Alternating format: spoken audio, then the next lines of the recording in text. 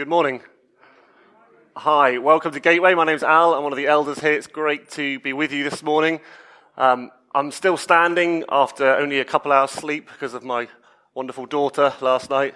We went out last night and we were back quite late, and I said to the babysitter on the way home, so whenever we go out late, you can guarantee that the kids are going to be up in the night, and sure to, maybe it was prophetic, I don't know, but anyway, Ella was up in the night, ended up having to take her to the urgent walk-in centre. She's fine, but it's like 2 hours sleep, so if you see me closing my eyes, someone needs to say amen, keep it going.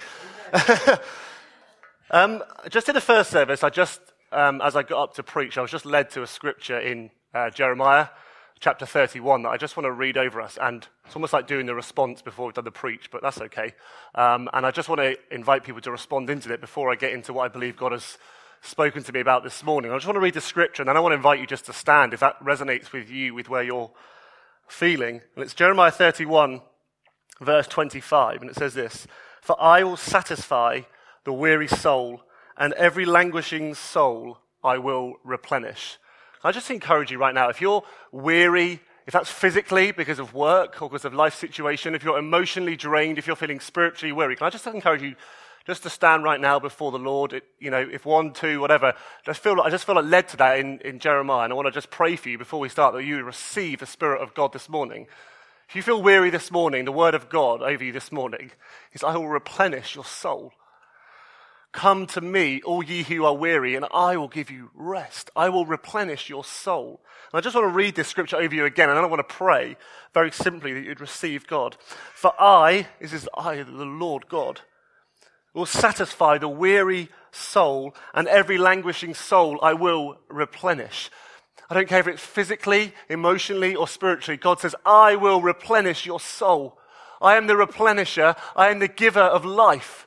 And I want to speak a word of, the Bible talks about the word shalom over you. It's a sense of oneness and wholeness over your mind, over your body, over your whole person, emotions, physical, spiritual. I want to speak a word over you that are standing this morning, a word of shalom, a word of peace over you this morning. I will pray right now for you. I say, receive the Spirit of God. Right now, Lord God, would you breathe upon these people that are standing before you, and whatever their life circumstance, whatever they're standing for, I pray replenish their soul this morning. If it's physical, I want to pray replenish them physically, Lord God. If it's emotionally or spiritually, would you be the one who replenishes them as they walk with you, as they stand before the living God this morning? I want to speak a word of life and a word of peace over these people who are standing before you this morning.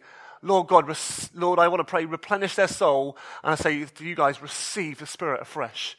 As you put your sails up in that way, but the breath of God come and go, I want to breathe upon you this morning and give you life and life in abundance. Lord Jesus, do a work in these guys who are standing. Do a work in these men and women right now. Lord, give peace to their soul. Where they're weary, Lord, replenish them, I ask, in the mighty name of Jesus. Amen. Amen. Thank you. Please do be seated. If you want to pray about it afterwards, please do come and find me or one of the other guys, or Nick or someone else, and we'll love to pray for you and just stand with you in whatever circumstance you're finding yourself. Most of you know that we've got, my wife and I, Sarah, we've got 2 young children, Ella, who's 5, who I just mentioned a minute ago, and Jed, who's about 2.5, a little boy. And we've just got out of the kind of baby toddler phase, which I think is why a sleepless night was such a shock last night. We've just got out of that kind of baby toddler phase, and we're now into the phase where you really start to see your children imitating you. You really start to see them observing your behavior and your patterns and your characteristics and your lifestyle, and you start to see it replicated in your children, which sometimes is amazing. And you look at your children and go, wow, they're so kind and compassionate. And sometimes you look at them and go, they can't have learned that from us, surely. And then you realize actually they have. When Ella was stomping around upstairs the other day, going, literally, I've lost my sunglasses. Literally, I've lost my sunglasses. And sometimes it's just hilarious watching your children imitate you and as you observe them. But the reality is, children pick up on the vibe of your household, whether it's the language you speak or the characteristics that is. And my daughter Ella, she is in a phase of life where she loves role-playing right now. And her favorite game is Mums and Dads, which, truth be told, I find one of the most boring games there is out there. I'd far rather do something else. But I listened to the preach on family a few weeks ago, which talked about being interested in what your children are interested in. So Julie, day in, day out, week in, week out, I play mums and dads. I'm always the dad, Ella's always the mum, Sarah's normally the big sister and Jed's the baby, which I guess kind of makes sense. But other than being a fairly dull and boring game, it's actually very insightful because you get to see Ella being mum, Ella interacting as if she's one of us. And the other day when we were playing, she said to me, okay, so you're the dad, so that means you need to go lie on the sofa and have a nap. Which, for those of you who are connected with Sarah or I on Facebook, it won't surprise you that Ella thinks that's what dads do, because there have been numerous pictures that my lovely wife puts on Facebook of me having a Saturday or a Sunday afternoon nap. And that's no surprise, therefore. Ella's picked up on, Dad, you need to go and have a rest. So that's actually what I did, but that's by the by. But just so that Sarah doesn't get away scot-free with it, even though she's not here to defend herself, later on that same day, I think Sarah had popped out. Ella was in the bath, and she was still in character, if you like. She was still in mum mode. And she just said to me, she said, Dad, I'm just going to lie down in the bath and have my joy and peace, and then I'm going to go and pluck my eyebrows. Now, I don't know what happens when I'm not around or I'm at work, but I'm just getting some insight in by watching Ella about that. So anyway, I think there's a lot of joy and peace that happens in our household, a lot of plucking of eyebrows when I'm not around. Anyway, that's just a funny illustration, I guess, of children imitate their parents. We, as the family of God, are children of God, called to be imitators of Him, called to grow in the likeness of Him. And far from where we as earthly parents fall and fail and do things that are, quite frankly, wrong, we have a good, good Father, as we've been singing about, who is perfect in all of His ways, who is loving and compassionate and worthy of being imitated. And our role as Christians, our role as the children of God, is to grow in the family likeness, to grow in being imitators of God. And that's exactly what this whole summer preaching series is about, this little 3-week summer preaching series, which we're calling Summer Fruits. You could call it Summer Christ-likeness, or growing in intimacy with God, or imitating God. When we talk about bearing fruit, we're talking about people that are growing in godliness, growing in Christ-likeness. And we've been talking loads, haven't we, recently, about the work of the Holy Spirit in equipping us and how that works out in work and family and rest, and what we do with our money and how we make our friends and how we choose our partners. And this is really a continuation of that journey. What does it mean to be a people that grow in Christ-likeness? What does it actually mean to be a people that imitate God? Now, it won't surprise you, perhaps, if you've been around church or you grew up in Sunday school, that when we talk about fruitfulness, we often go to the scripture in Galatians chapter 5, also known the fruits of the Spirit. So I just want to start by reading that, and then we'll get into what the scripture is all about and what are the areas of focus on for today. So if it can just come up on the screen. You, my brothers and sisters, were called to be free, but do not use your freedom to indulge the flesh. Rather, serve one another humbly in love. For the entire law is fulfilled in keeping this one command: love your neighbor as yourself. If you bite and devour each other, watch out, or you will be destroyed by each other.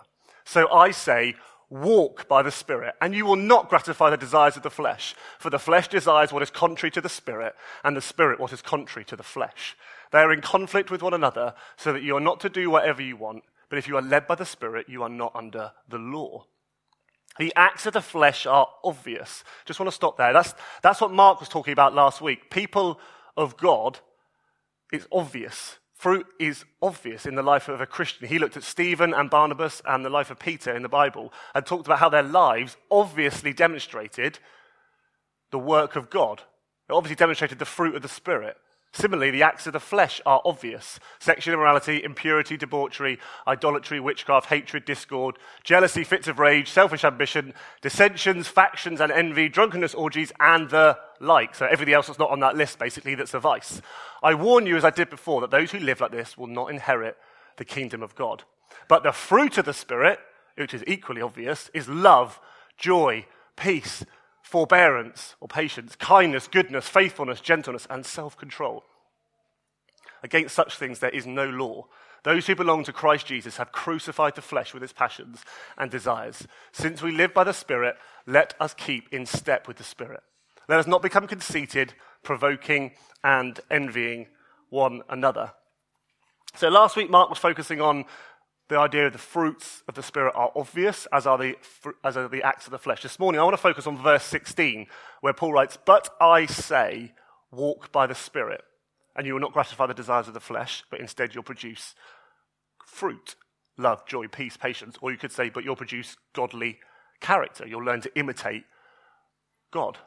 But just before we get into looking at what it actually means to walk by the Spirit, and I want to help us this morning with loads of scripture and loads of practical examples about what does it mean to walk by the Spirit. I just want to do a little bit of foundation checking, because otherwise we're going to find ourselves just going round and round in circles. You see, when God calls us home and we accept him as our Lord Jesus, we accept him as the Saviour of our lives, some amazing things happen. We get a new identity in God. The old is gone, the new has come. We have right standing before our Heavenly Father, despite all our sin, all our rebellion, all our wrongdoing. And actually, the Bible says that sin's power is broken over our lives. It's broken, it's gone. We don't have to sin. We are no longer masters of sin. And what God also does is he says, I'm going to come and fill you with my Spirit. I'm going to come and fill you with the breath of life so that you will be equipped and know how to live out lives of faithfulness and godliness. The Apostle Peter writes it like this in the book of 1 Peter. His divine power has given us everything we need for a godly life through the knowledge of him who called us by his own glory and goodness. God, when he calls you home, gives you everything you need for life and godliness. You lack nothing to live out a godly life. Please, let that be our foundation. A people that are called, set free, filled with his Spirit, given everything we need for life and for godliness. Isn't that an amazing foundation that we have as God's people? And as well as having a new identity, God also says you've got a new destination. You've got a new destination. In that song, How Marvelous, How Wonderful, we were singing about when, at the end of time, we'll stand before our Father. We'll stand before him and he'll say, come into my kingdom. You fought the good fight. You've run the race. Now well done. Come and receive the crown of righteousness that I have prepared for you. We have a new identity in Christ. We have a new destination. We have a new destination. We're going somewhere different. We're going somewhere to be with the Father forever. And from the moment we get called home by God to the moment that we die and we go to be with him for eternity, we get a calling of God, which is be fruitful. I'm calling you to be a fruitful people. Look at the call to Adam in the Garden of Eden. Be fruitful and multiply. Look at the call 9 chapters later to Noah after the flood. Be fruitful and multiply. Jesus to his disciples in John chapter 20 and John chapter 15, those who abide in me, they will bear much fruit. And then right through the New Testament letters in Galatians, in Ephesians, in Romans, you see this idea of Christians being people that bear fruit. Our lives are to be fruitful. Everybody I know in life wants to be fruitful, wants to be productive, wants to produce something. The fruit we're trying to produce is fruit that will last into eternity. Godly fruit that won't run out. Godly fruit that will last into eternity. And when the Bible talks about fruit in this context, it talks either about the fruit in terms of advancement of the kingdom of God, i.e. God's reign and rule advancing. That's what God says to Adam in the Garden of Eden, be fruitful and multiply. He's talking about the expanding of the kingdom of God. But what we're focusing on this morning, and what Paul writes in his letters, is about the fruit that comes from those who grow in Christ likeness. Character transformation. That's the kind of fruitfulness we're talking about this morning. How do we grow in the likeness of God? How do we grow in character like God? You see, God calls us to a lifetime of bearing fruit, of being transformed into the likeness of him. And how does he say you to do it? Walk by the Spirit. Those who walk by the Spirit, fruitfulness or Christ-likeness is guaranteed. Because if we walk with God, we'll learn to become more and more like him. That's our call as Christians, is to learn what it means to walk by the Spirit. And we know that as we do that, love will come. As we walk through the journey of life, we'll suddenly find ourselves being patient with our kids. We'll suddenly find ourselves being kind to that really annoying work colleague. You think, I wish they weren't there. You'll suddenly find yourself with wisdom in a situation when you don't know. You'll suddenly find yourself being compassionate to those that are hurting and broken in society because God is working in you, transforming you from one degree of glory to another, transforming you into the image of God, transforming you into Christ likeness. You see, our culture would say, I just have to try so hard. I have to make myself change. And God says, no, walk by the Spirit and watch as I change you. Watch as I, day by day, week by week, month by month, change you into becoming more and more like me. And the reality is, we can often look in this for big spiritual experiences, kind of like hyper-spirituality, if you like. And God says, this is often the unassuming, day by day, walking with me. How you live at work, how you live with your friends, how you are as parents. This is the kind of walking that God is talking about. Of course, there's times when God says, bam, I want to come and meet you so powerfully. But the kind of fruit is this is a walking, this is a journeying together that takes time. Fruit on a tree does not grow overnight. We all know that. Fruit takes time to grow and to mature. As Christians, we take time to mature and grow. I think what God wants to say to us is, let me walk with you. Let me commune with you. Let me lead you. Let me guide you. Let me shape you day after day after day in all your decision making, in what you choose to do with your time, in how you choose to speak to your wife or your husband, in how you are with your children, in how you relate to your work colleague. Let me lead you. Because what God is effectively saying here is, I'm the God of the universe, yet I'm going to come and walk with you. Isn't that amazing? We have a God who walks with us. We have a God who says, I want to commune with you. What intimacy we have, as we've been singing about this morning, what intimacy with God, that he says, let me come and live with you, let me come and walk with you. This isn't hyper-spiritual, this isn't mystical, this is the God of the universe saying, let me come day by day, let's walk together, and I'll show you where to go. You'll learn to do what I do. You'll learn to be like me. You'll learn to love like me. You'll learn to be wise like me. You'll be compassionate like me. You'll be humble like me. You'll be patient like me. And of course, we're not perfect. We're looking at at Christ Jesus, saying we want to become more like you. And of course, there's days when we don't do that. And some days when we walk by the Spirit, it feels like we're gliding on ice. Look, God is doing such a wonderful work in my life. Other days, it feels like we're walking through treacle. Going, God, how is this walking, this journeying is so difficult? But God says, walk with me and you'll be transformed. Watch over decades, watch over your life as I transform you. There is nothing I think as inspiring to see as somebody who is older in life, who has walked the journey of faith and is saying, and you can look at their life and you can go, look at their life. Look at the fruit of the Spirit in their life. I love watching that, and I hope one day when I get much older in years, somebody will look at me and say, there's a man that has grown in the fruit of the Spirit, who's walked with God over many years, and they'll say, that's the man I want to be like. Or for you might say, that's a lady that I want to be like. There's someone older in faith you can look at and go, look at them. Look how mature they are in faith. Look how they're kind and compassionate and merciful and loving because they've walked with God day in, day out through their lives. So what I want to do is I want to look at 4 ways that I believe the scripture in Galatians and other scriptures in the Bible teach us about what it means to walk by the Spirit. I want to try and get quite practical. I want to give you some examples from our own lives, certainly not to big ourselves up, but really just to help give you some grounding about, well, what does this look like day by day, hour by hour, if you like. So here we go. Number 1, what does it mean to walk by the Spirit? Number 1 is a people who come to the source of life. Brothers and sisters, we have an invitation to come and walk with God. How many times in the Bible does God speak to his disciples and say, come? He invites us and he says, come. Jesus calls his disciples and he tells them, come after me in Matthew chapter 4. He invites his disciples in John 21. He says, come and dine with me. He speaks to Zacchaeus, who's in the tree, and he says, hurry, Zacchaeus, come down.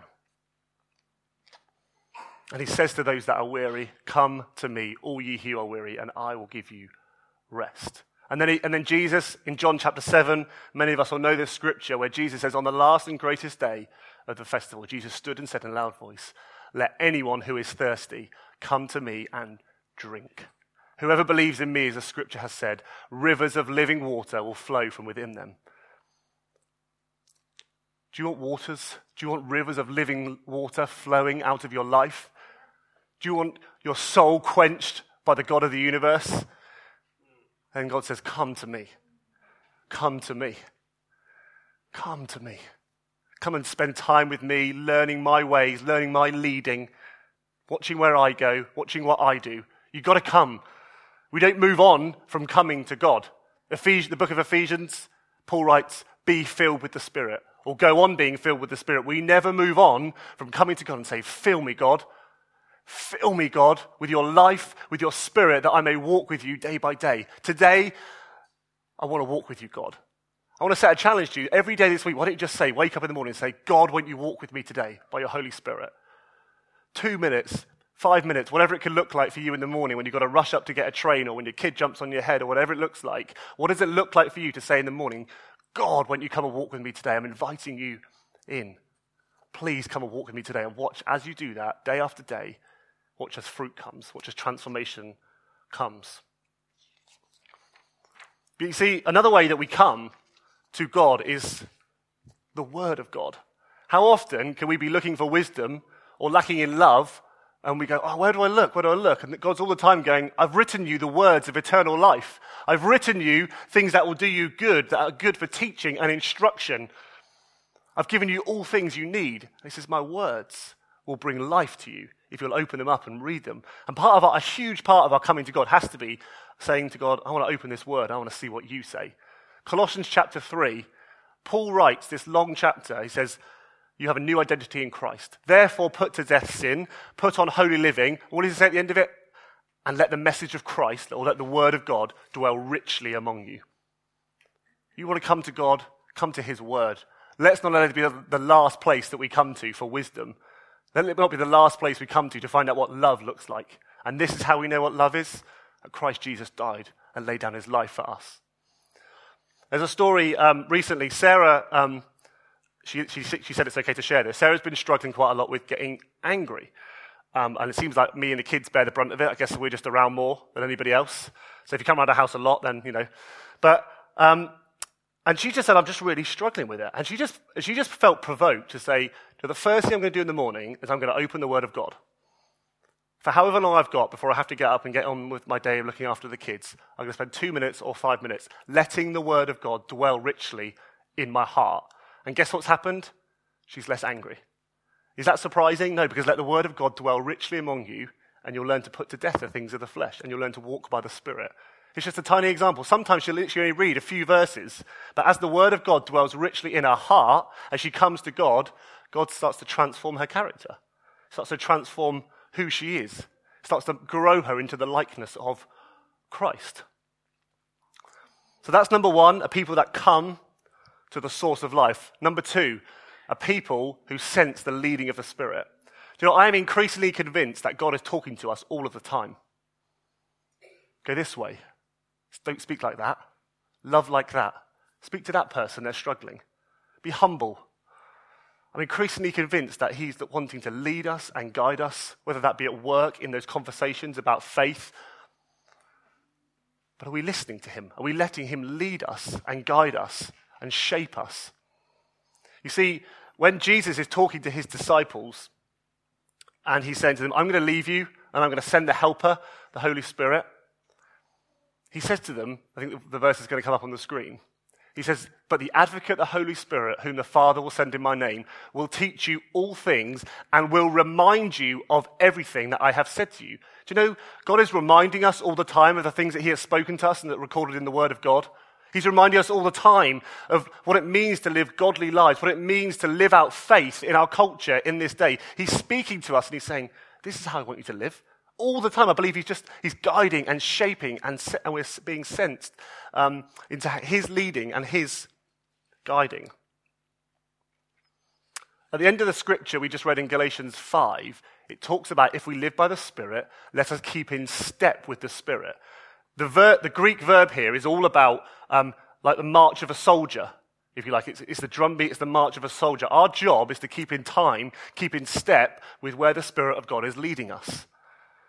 Not to step outside of that, not to go left or to the right, but to say, I want to keep in step. I want to keep with the tempo of the Holy Spirit. Where is he leading me today? How is he wanting to act and live out my life in the workplace? You see, this is exactly how the disciples lived. If you read the book of Acts, you will see time and time again phrases like, it seemed right to us and to the Holy Spirit. The Holy Spirit led us. The Holy Spirit provoked us. The Holy Spirit prevented us. God is leading. He led his disciples all the way through the Bible, and he is leading us today in the way that we live out our lives. Let me just give a couple of examples of this from our own lives. But before I came to work for the church, I was at a job when I had to travel quite a lot, and I'd have to go away for nights away. And as part of the deal, you could go out for an evening meal. If you were traveling away a night, that was part of the package. You could go and then you claim it back. But the policy at the company said you can claim back food, but you can't claim back any alcoholic drinks. That was the rule. It was like, that's the policy. So I was away with a colleague one day, and we went out for dinner, and we had one or two drinks. And when the bill came back, it was not an itemized bill. So it just said total amount £40 or £45 or whatever it was. And so when I went into work the next day or the next week, and I said to the administrator who was doing the expenses claim, I said, here's the receipt, but can you take off £15? Because actually that was, or £10 or whatever it was, that was some drinks that me and a colleague had. I don't want to claim that because that's not the company policy. And she said, nobody will ever know. It doesn't really matter. Why make a thing of it? And at that moment, I just sensed the leading of the Spirit to say, no. Integrity and honesty are the characteristics of me, God. So therefore, I want you to be a man of integrity and honesty. And I said to her, no. It does matter. I don't want you to claim it. And that's a small, tiny decision that we make day by day. If God led me, I felt like God said, no, I want you to be a man of honesty. In the workplace, every decision you make does matter. And so I just said, no, please don't claim that. I'll pay for that myself. That's fine. Little tiny examples. That's what I mean by it's often very unassuming decisions. It's often the day-by-day decisions that we make. And secondly, before Sarah and I got married, our relationship wasn't particularly God-honoring, I have to say. And we came one Sunday morning, we heard a preach by Mark Thornett, which was talking about grey areas of life. Are there grey areas in your life? And if it's grey, why are you even going there? Because actually God calls us to holiness. He calls us to holy living. And we both were so convicted that we went home, we repented, we prayed together. We just felt like God would say, this isn't how I want you to live out your relationship. This isn't the kind of relationship I have called you to. I've called you to a God-honoring relationship. And actually God did something fundamental in our hearts of changing us from not a God-honoring relationship to one where we're saying, actually, we want to pursue you, God. We want you to be first and foremost in our relationship. And thank God he did that, because that was in the build-up to as we got married. And I genuinely believe part of the fruit of what we're seeing in our marriage is because we repented. We followed the leading of God in our lives. As he said, no, that's not the way I want you to live. It's not the way you should be. I want you to live like this. And we sense the leading of the Holy Spirit. So how are you sensing the leading of the Spirit at work or with your friends? When those thoughts come in where you get that stomach churning moment, you're like, this isn't the right, or I should say this, or I should do that, or I should bring a kind word here. How are you sensing the leading of God in your life? And that links nicely into point number 3, which is all about a people that choose wisely. Brothers and sisters, we are not robots. When God provokes us, by his Spirit, we have a choice about how to respond and to engage with those decisions. Everywhere you look in the Bible, it talks about putting to death sin. It always uses very active language, i.e. put to death, therefore, Colossians 3 verse 1 says. Ephesians 5 says, take no part in. There's a very active sense of we have a responsibility here to choose wisely to follow the leading of the Spirit. When God provokes you at work and says that's not the way you should be, you have a choice about how you're going to respond through the grace of God, through the Spirit's leading. You can say, I'm going to suppress those feelings about honesty and integrity because actually I want my £15 back. Or you can say, no, I'm going to follow the leading of God. Or I could tell her, it doesn't matter if I tell a little white lie to a colleague because it doesn't really matter. No one's ever going to know. And God says, no, I'm a God of honesty. Please, this is the way I want you to lead. We have a choice. When our kids are driving us up the wall, and God says, no, I want you to be patient and loving, like I'm a patient and loving father to you.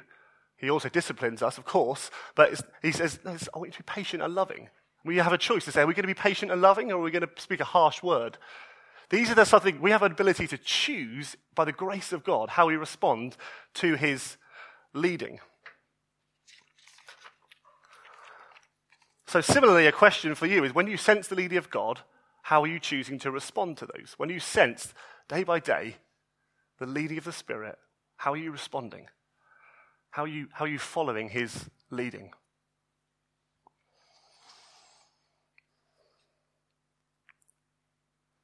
So the last one, which I really felt like God laid on my heart towards the end of the week, which I want to just call us into really as we come to a close. What does it mean to be a people that walk by the Spirit? It's a people who walk together.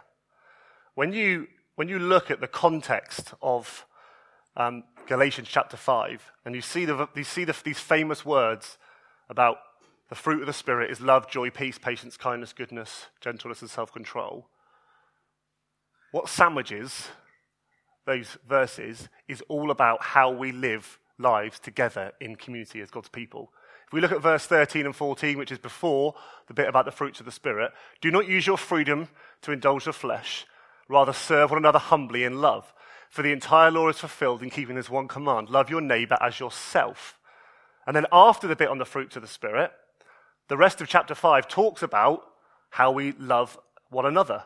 Let us not become conceited. Let us not provoke one another. And then chapter 6, which follows this again, talks about how we bear with one another's burdens, how we love and support and admonish one another.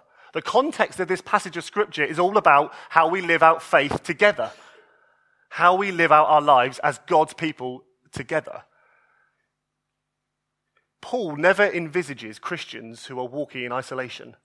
Never. He always envisages people that are walking by the Spirit together, provoking, admonishing, encouraging, loving, serving, blessing one another in grace-filled New Testament community called the local church.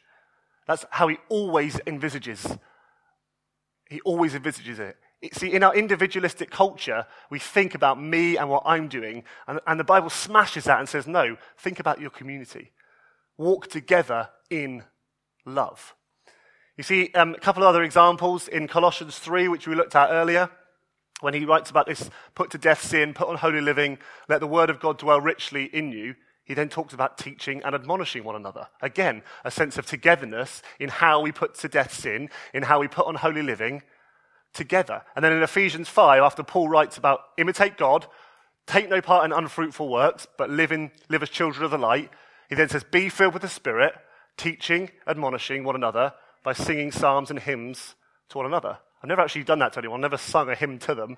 I don't think they'd like it very much. But the point is, it's actually it's all about community. It's all about being together on this mission.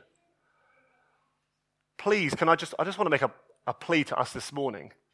Let us be a people that walk this life of faith together, teaching and admonishing and provoking and loving and blessing one another together. If you're here this morning and you're feeling on the outside of community, on the edge, can I please my plea to you this morning is, can I invite you in? Can I invite you in to be people that walk together in this loving community?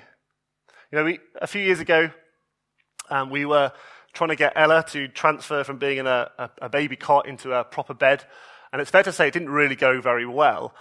And night after night, she was waking up at 2 a.m, and then eventually, one Saturday night, I remember kind of 20 times just kind of picking her up, putting her back in her bed, going back to my bed, she'd walk in, this kind of story. It got crazy. And at the end of it, I got so angry with her to the point where I shouted at her, and she was in tears, in floods of tears. My anger just took over in that moment. And I remember just thinking, this isn't the kind of father I want to be towards my daughter, towards my children.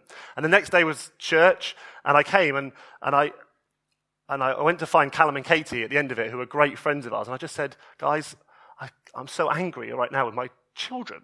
That's not the kind of guy I want to be. Please, would you walk with me?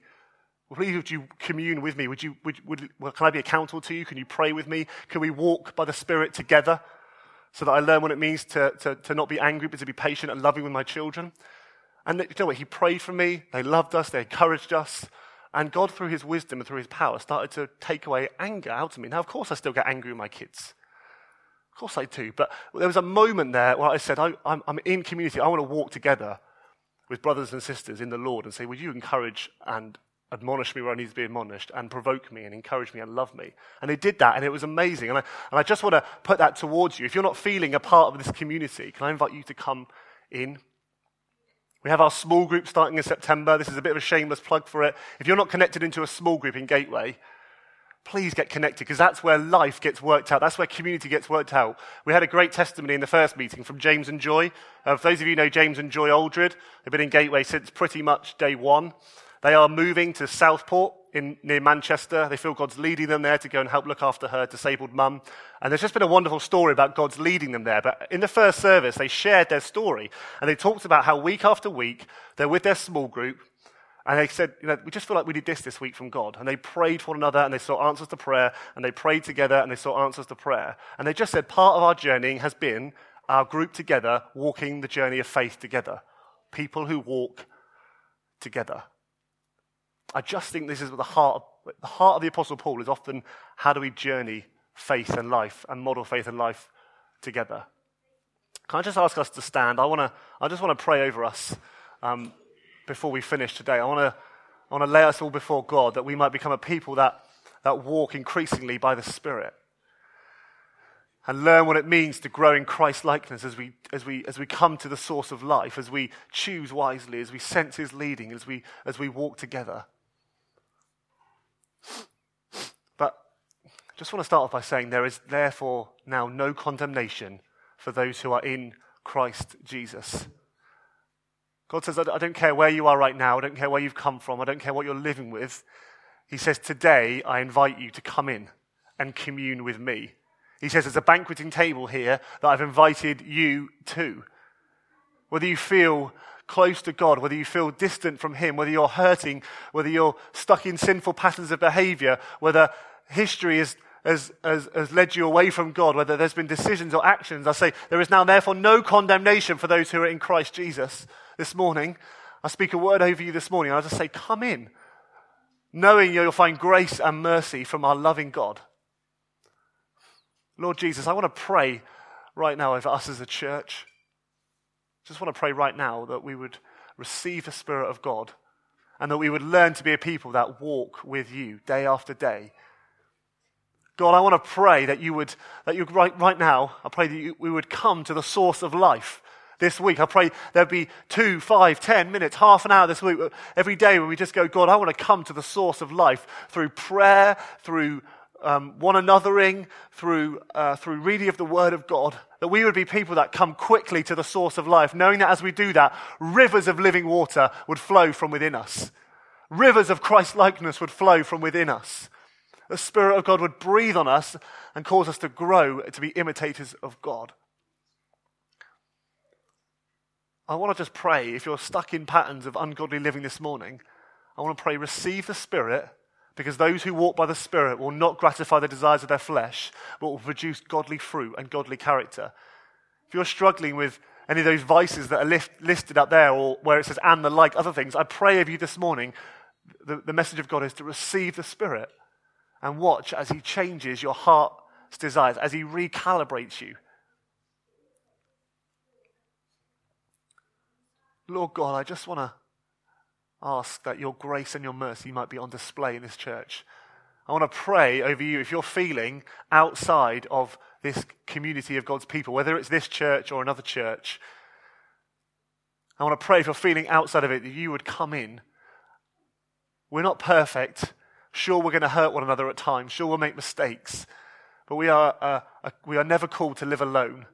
We are called to walk together in love through this great New Testament community called the church. And I want to, if that's you this morning, if you're feeling outside of that, I want to invite you in to walk together through this autumn term. I want to invite you to come in and to walk with others and watch how God uses that to grow you and to shape you. But most of all, Lord God, I just want to pray for my brothers and sisters here and for myself this morning. I want to just pray that we would receive you afresh this morning. Blow, Lord, the breath of God over us. Blow the breath of God over us. Breathe on us, Lord, that we might grow in Christ-likeness, that we might be a people that get to the end and say, I have fought the good fight. I have run the race. I have kept the faith. I have produced Christ-likeness. I have produced fruit of the Spirit. Now receive the crown of glory, God says at the end. I just want to pray, God, that we be a people that receive you today, that we would walk with you today, that tomorrow in the office, that when a situation comes up, that we would walk with you, that you would guide us and that we would follow your guiding. And when it comes to moments of being angry with people or being frustrated, Lord, you bring patience and wisdom. When it comes to decisions in life about where to go or how to go, Lord, your wisdom would be poured out upon us. When it comes to moments where we just want to be unkind or speak a harsh word to somebody, Lord, I pray that the kindness of God would come all over us and would be on display in our lives by your Spirit's leading, Lord, I pray. Holy Spirit, lead us, I pray, in these days. Lead me, I pray, in these days. For your glory, Lord God. If we want to know what it means to be a missional people, we've got to become like the one who was the most missional person in the whole of human history, who humbled himself, made himself nothing, took on the very form of a servant. Lord Jesus, I pray, bless us this week. Fill us with your Spirit. I pray there'll be stories coming out of this week of someone saying, yeah, I just sense the leading of God and look what he did in my life. Lord Jesus, help us to walk with you day by day, I pray. For your glory, in Jesus' name. Amen.